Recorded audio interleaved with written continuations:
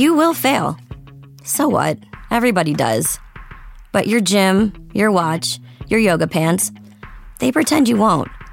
So when you miss a day, eat the pancakes. Give up on a workout? You failed? Seriously, what the hell? We're Body. We've been a part of that too, but not anymore. At Body, we're rejecting perfection and embracing reality. Not in a Pizza Monday kind of way, in a loving your whole life kind of way. In a, this workout is fun and it's okay if I take a week off kind of way. In an, I'm eating healthy and it's okay if I indulge kind of way. In a, I like myself no matter what kind of way. Yeah, you will fail. We all will. But we're not going to let that be the end. You see that? We're already making progress. So let's keep going. We are Body. Start your free trial at body.com. That's BODI.com.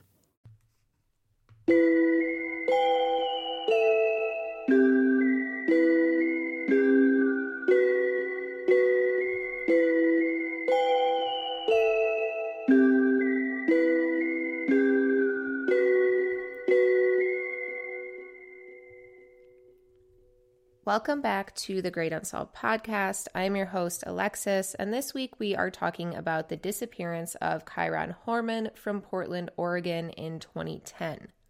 Before we get into it, make sure to follow @GreatUnsolved on Twitter, @GreatUnsolvedPod on Instagram, join our Facebook group, and like our Facebook page, both of which can be done by searching Great Unsolved on Facebook. We also have a Patreon where there are tons of Patreon-only episodes, a monthly bonus episode, and a lot more. Please be sure to rate us 5 stars on Apple Podcasts or wherever you listen to this podcast. It helps us show up more for people who are looking for unsolved true crime podcasts. So let's get into the disappearance of Kyron Horman.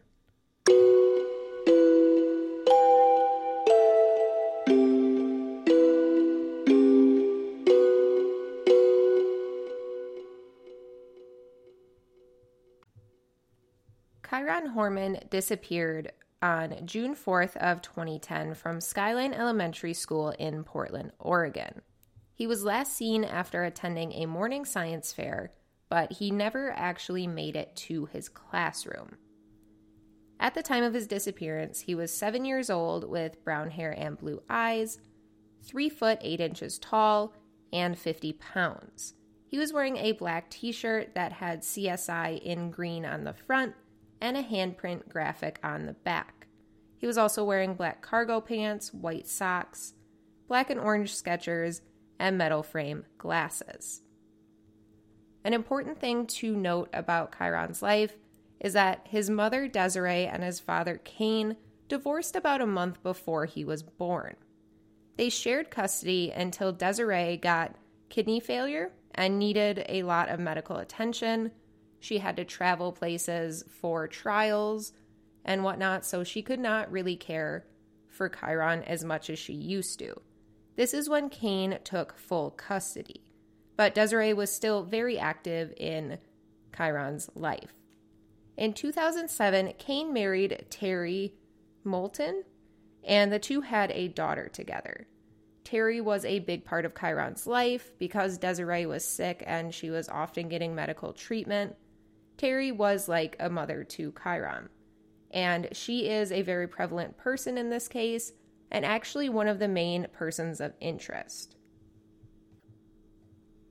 There's not a ton of background on this case to go over before the timeline. There are going to be some things that come out after the timeline, but let's just jump into June 4th, 2010, the day that Kyron disappeared.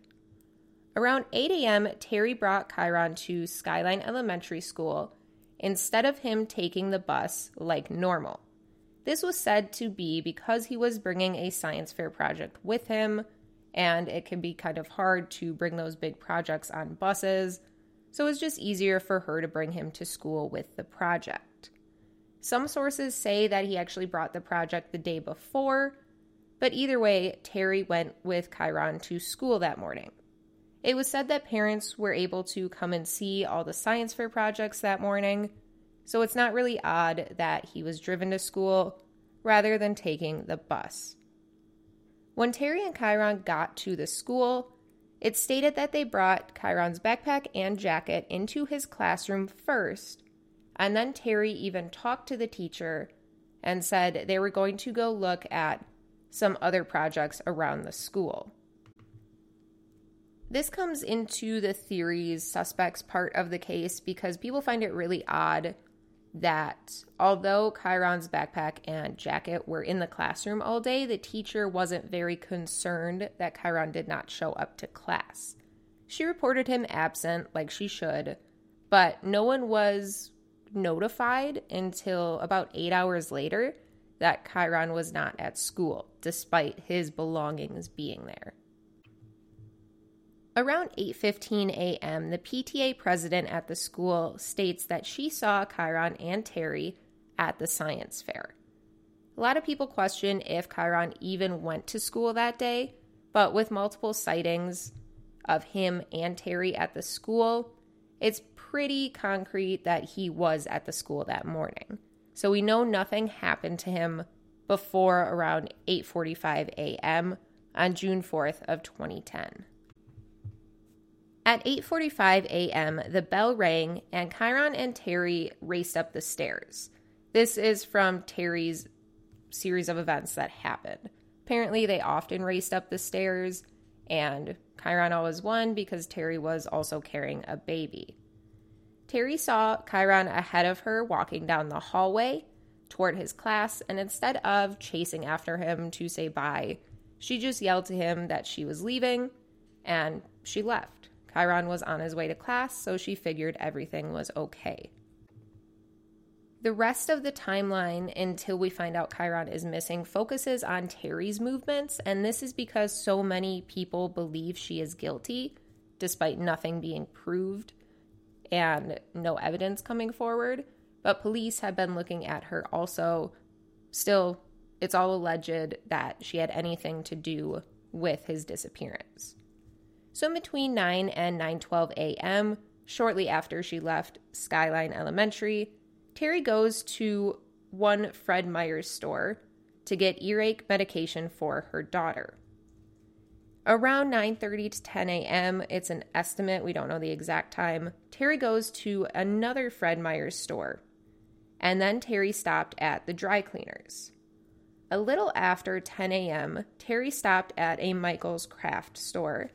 And these are all concrete timelines based on the receipts that she has. Between 10 a.m. and 11:39 a.m., Terry says she was driving her daughter around to soothe her earache, but this is pretty much a time of no alibi. A lot of people kind of question if this is an actual thing, but then other people say it makes sense that the movement of the car would not cure an earache, but help with the pain. I don't really have an opinion one way or another, but there is no surveillance of her, no receipts from this time, so we aren't really sure where she is for this hour and a half. Between 11:39 a.m. and 12:20 p.m., Terry goes to her gym and puts her daughter in the gym daycare, which is another point of contention in the case. A lot of people find it odd that if her daughter had this terrible earache, Terry would bring her to a daycare. And I guess that could be seen as odd, but if the baby was on medication, maybe it was better by then. I'm not sure. By 12:40 p.m., it is assumed that Terry and the baby get home. At 1:21 p.m., we know Terry used her home computer to post Kyron's science fair pictures on Facebook. And around 2 p.m., Kane got home and states that Terry was still on the computer. An hour and a half later at 3:30 p.m., Terry, Kane, and their daughter walked to the bus stop to pick up Kyron. However, when they got there, he did not get off the bus. The bus driver said that Kyron never actually got on the bus. So Terry called the school and was informed that no one had seen Kyron that day and that he had been marked absent. It's kind of unclear if Terry and Kane got to the school first or after, But at 3:46 p.m., a secretary at the school called 911 to report Kyron missing. About 45 minutes later at 4:33 p.m., Portland Police and Multnomah Sheriff's Department arrive at Skyline Elementary and the Horman home simultaneously. At 5:30 p.m., Portland Public Schools sent out a text to all the parents telling them about the disappearance of Kyron. Between 7 and 7:45 p.m., the sheriff calls the FBI about the disappearance. And there's a lot of praise for the sheriff in doing this because often police departments and sheriff's offices do not want to get the FBI involved for some reason. They want to be the one to solve it. But the sheriff here thought this was very odd for Kyron to be missing, and he called the FBI right away. By 8:09 p.m., search teams started arriving at Skyline Elementary School. But by 10:40 p.m., officers stated that the school and the family home had been thoroughly searched and absolutely nothing was found. The next day, on June 5th, 2010, at 9:08 a.m., the first official notification about Kyron missing and a tip line was created. So after the police went out and told everybody that Kyron was in fact missing, a tip line was created for anybody who wanted to call in if they had seen anything the day before. Around 12 p.m., a spokesman in the case says the case is still considered a missing person and not yet a criminal investigation case. On June 6th of 2010 at 8:58 a.m., Terry goes to Facebook and tells people that she ordered 1,000 flyers for Kyron's disappearance and that she would let people know when they arrived and when people could come pick them up. At 9:48 a.m., 300 students and parents show up to Skyline Elementary School to be interviewed, and this lasted until 4 p.m. At 9 p.m., just 2 days after Kyron disappeared, the Sheriff's Department changed the case to a missing endangered child case rather than just a missing child case. On June 8th, a reward fund is created, and on June 9th, Terry turns her Facebook to private. On June 11th, the family makes their first media appearance, thanking the community and telling Kyron that they needed him home if he was watching. Although on June 5th, the police stated it was still a missing persons case and not a criminal investigation, by June 13th, the case did move to a criminal investigation case. They now believed foul play was involved and something bad had happened to Kyron. On June 15th, 30 billboards with Kyron's picture and information started to go up in the Portland, Oregon area. This was donated by a company, not put out by the family or police. By June 25th, polygraphs took place. Terry had 3, but walked out for 1, so she really only had 2 of them. It is stated that Terry failed, but Desiree and Kane passed with flying colors. It's stated that Terry was questioned for a really long time before the polygraph took place, which normally isn't the case. She was also told that she failed a question each time she did fail a question throughout the polygraph, and asked why she thought she had failed, which also I don't believe is generally what happens. Supposedly, after these polygraphs, Terry was very mad that she failed and told everybody that she did fail and that she was mad about it, which just doesn't seem normal. If you are guilty, you wouldn't want to tell everybody that you failed the polygraph. One reason she gave for failing these polygraphs was that she was either partially or fully deaf in one ear, and they would not accommodate her. Apparently, she told them this, and they did not fix the setup to be able to speak into her good ear or something along those lines. So she really pushed that her being partially or fully deaf in one ear, contributed to her failing the polygraph.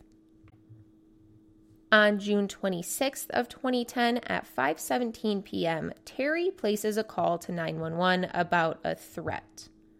We don't find out what this threat is till later, though. At 11:39 p.m., Terry calls 911 once again about a custody issue.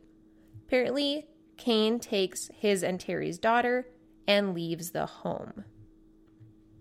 On June 28th, the sheriff's office releases a statement that Desiree and Kane are cooperating.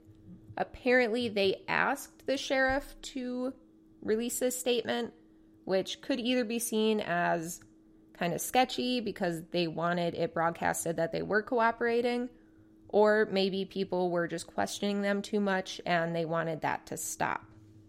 It is also discovered that Terry was served with a restraining order from Kane and divorce papers that same day. On July 4th, 2010, a bombshell comes out in the case. It is discovered that a former landscaper for the family, Terry and Kane, was allegedly hired by Terry to kill Kane. This was said to be about 6 or 7 months before Kyron went missing. Welcome to BreezeLine, where you'll say, "Ta-ta, T-Mobile, our home internet is just plain better. More reliable and faster because we put internet first. If there's network congestion, we won't slow your internet down like T-Mobile does to help their cell customers. And right now, you can try out a true internet experience with BreezeLine's reliable and fast fiber-powered home internet. Find your perfect speed with prices starting at $19.99 a month for 24 months. Terms and conditions apply. Go to breezeline.com to learn more." However, there's a few issues with this story. The landscaper and Terry do not speak each other's language. The landscaper spoke Spanish, he did not have good English, and Terry did not speak Spanish.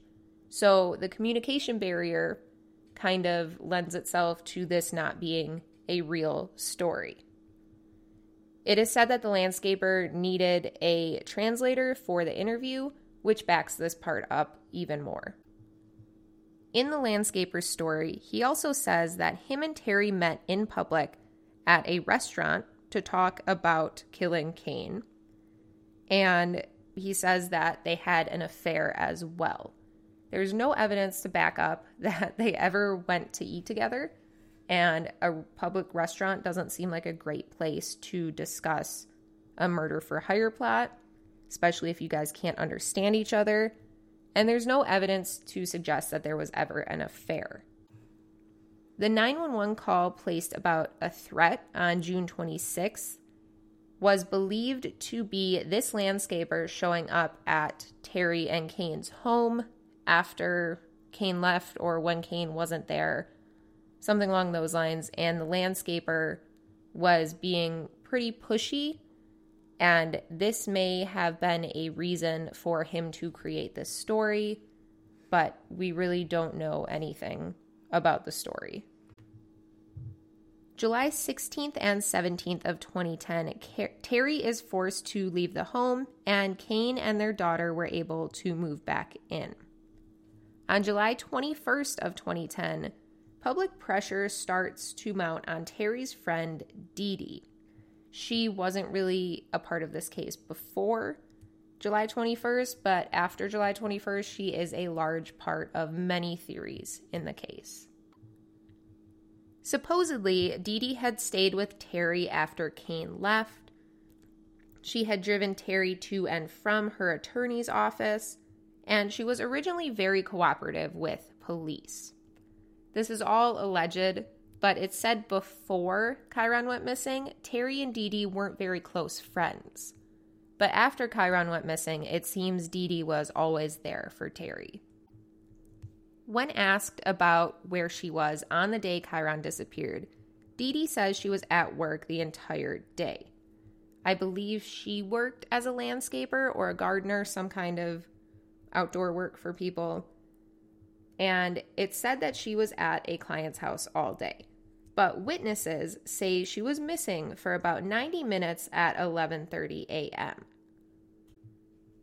A coworker had called her around lunch and the homeowner had called her as well, but she didn't answer either of these times and just showed up about an hour and a half later.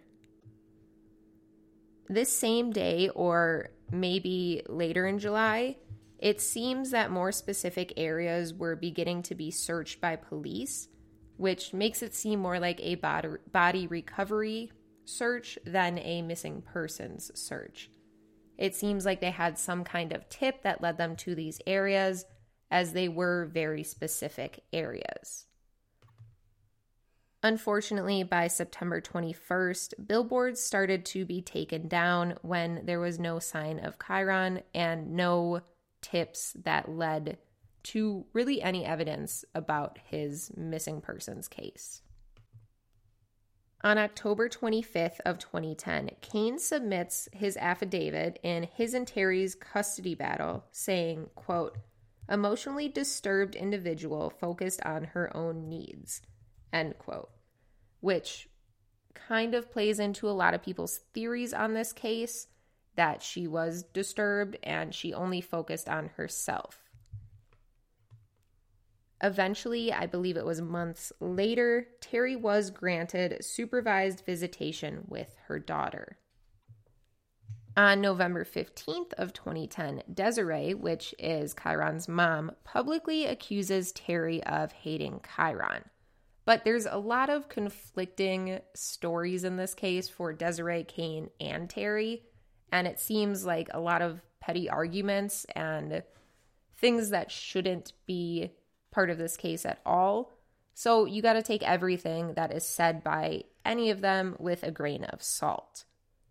On June 2nd of 2011, about a year after Kyron went missing, it is announced that the Kyron Task Force will dissolve July 1st, but investigation will continue full-time. On August 14th of 2014, Terry finally speaks publicly about the disappearance of Kyron. This is about 4 years after he disappeared. She says, quote, "he needs to be found. I love my son. I want him home more than anything," end quote. So that's pretty much the end of the timeline. There are a lot of other little things. I didn't go deep into the searches because nothing has been found. So they're not really worth mentioning.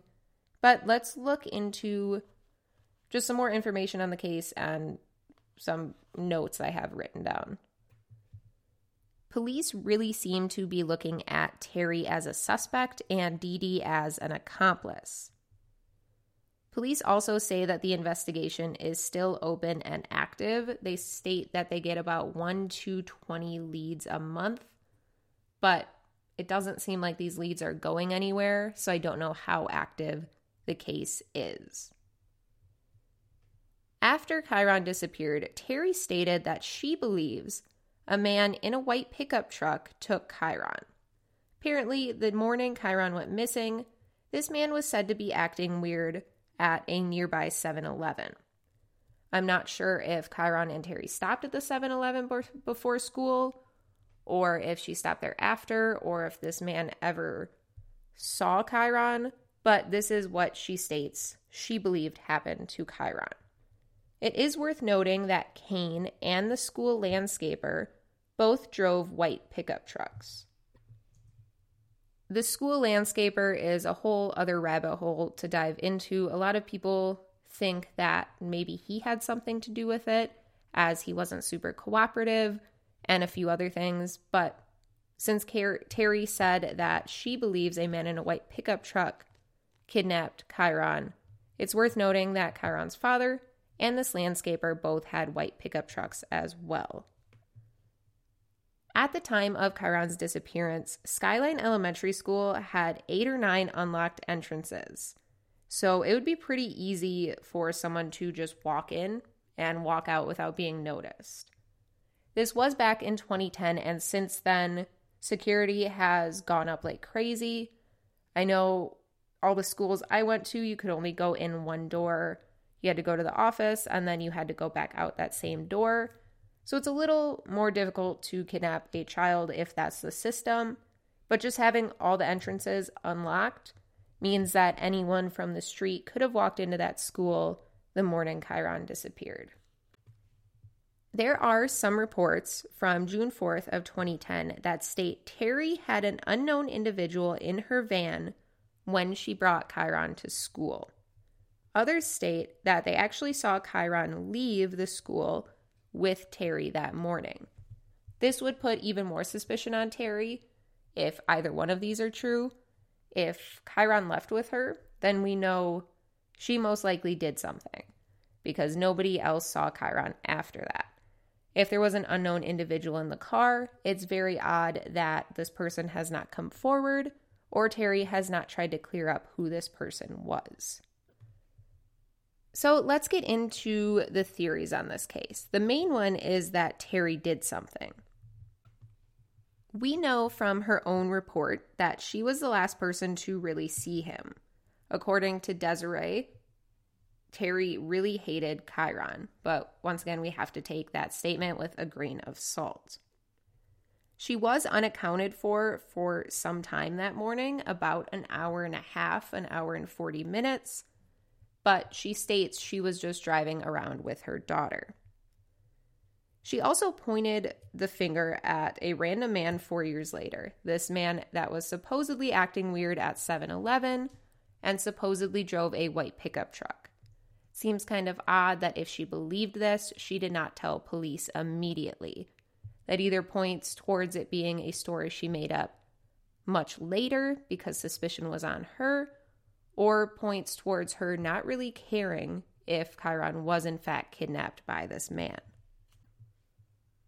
It is also a little suspicious that she walked out of her third polygraph and lawyered up right away. Polygraphs are not a science. As much as people want them to show proof of something, they don't. Really anything can mess with the results of that. So I don't find an issue with her walking out. And it makes sense that she lawyered up. She was being seen as a suspect. So that your best option there is to lawyer up so that you don't accidentally incriminate yourself in something you didn't do. But to the public and to those who don't know a lot about that kind of stuff, it seems very suspicious if someone lawyers up and does not fully cooperate with police. I do have some problems with the idea of Terry doing something to Kyron. I don't understand why she would run errands if he was in the car, whether he was dead or alive. Someone, it seems, would have seen him. If he was in the car dead, you would think she would want to get rid of the body as fast as possible. And if he was in the car alive when she was running errands, somebody would have seen him or a camera probably would have caught something. The only time she's unaccounted for is about 90 minutes total. And she did things and had witnesses before and after this time. 90 minutes is not that long to kill somebody, hide their body, get rid of any evidence, and then get back to things like normal. It just doesn't seem plausible that she ran all these errands, killed him, hid his body, cleaned up, and then went to the gym for some reason. Another theory is that a random person, maybe this man at 7-Eleven, did something to Kyron or kidnapped him. Obviously, the school was very easy to get into. Nothing has really been found in the case, and if it was someone close to Kyron, you would think that more evidence would be found, or there would at least be enough circumstantial evidence to place someone under arrest, but there isn't. There has been no charges against the known suspects, so that kind of makes it seem 12 years later like none of them had anything to do with it. The last theory is that the school staff, that being the teacher, secretaries, principal, or even the landscaper, had something to do with Kyron's disappearance and most likely ultimate murder. Like I said earlier, it's odd that no one reported him absent with worry. The teacher reported him absent, but if a kid's absent, you don't get worried about that. However, if you saw the child that morning, you saw the parent that morning, and his backpack and coat are still in your classroom, you would think you would be a little more worried because that kind of shows that he should be there when he's not. Even if you saw the child and the parent that morning and they decided to bring him back home, they would most likely come get his backpack and his coat, not leave it in the classroom for a whole day. Kyron would also trust school staff because he knew them and they were persons of authority. So he would go with them willingly. There would not be a struggle that would be seen. It would be fairly easy for a school staff member to kidnap him. It would also be easy for the staff to hide him in the school and get him out before he was reported missing, because they know all the spots in the school, and this was a very busy day. They had the science fair that morning with all the parents there, and it said that later that day they had a talent show. So there was a lot going on. People would not notice someone missing or someone in a weird spot in the school. I couldn't find a ton of information on this last piece, but there was suspicion that Kyron was being sexually abused by someone at school. Apparently there were some behavior issues and some other things, but together this can point to sexual abuse in a child's life.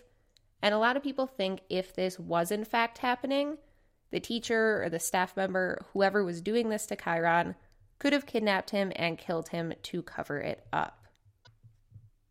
It's fairly obvious that Kyron did not just wander off on his own. He was 7 years old in Portland, Oregon. Searches did start 8 hours after he technically went missing, but somebody would have seen something if he had just wandered off, and there would have probably been more evidence found by now.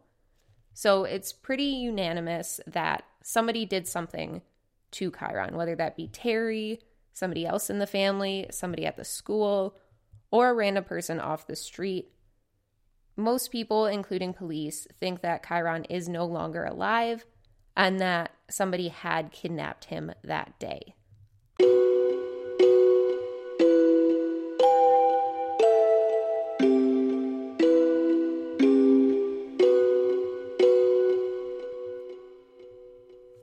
Remember to follow us on Twitter at Great Unsolved and on Instagram at Great Unsolved Pod.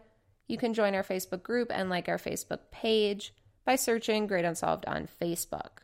We have a Patreon with a lot of Patreon-only episodes, ad-free episodes, and a lot more. All of that is linked in the description of this episode. If you have time, be sure to rate us 5 stars so that we show up easier for other people looking for unsolved true crime podcasts. Thank you for looking into the case of Kyron Horman with me. If he is still alive today, he would be 19 years old. But like I said, it's most likely that he did not survive long after he went missing. Stay safe and have a great rest of your week.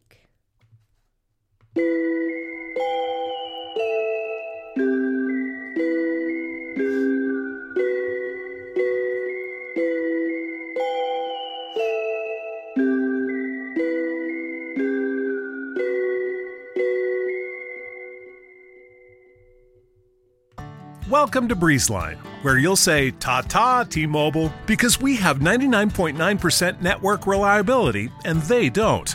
That's right. Time, weather, or even streaming in a basement won't affect our superior service. That's because we have real internet backed by our fiber-powered network. And T-Mobile, well, they just have a 5G cellular network. So for a limited time, find your perfect speed with prices starting at $19.99 a month for 24 months. Terms and conditions apply. Go to breezeline.com to learn more.